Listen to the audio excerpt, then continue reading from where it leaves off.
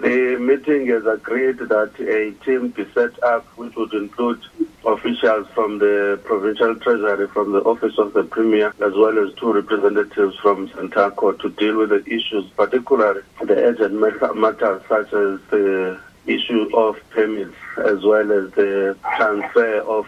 grant money, which is aimed at transforming the industry. The team will now work together and report back to the Premier before he convenes another meeting to report back to the tech industry.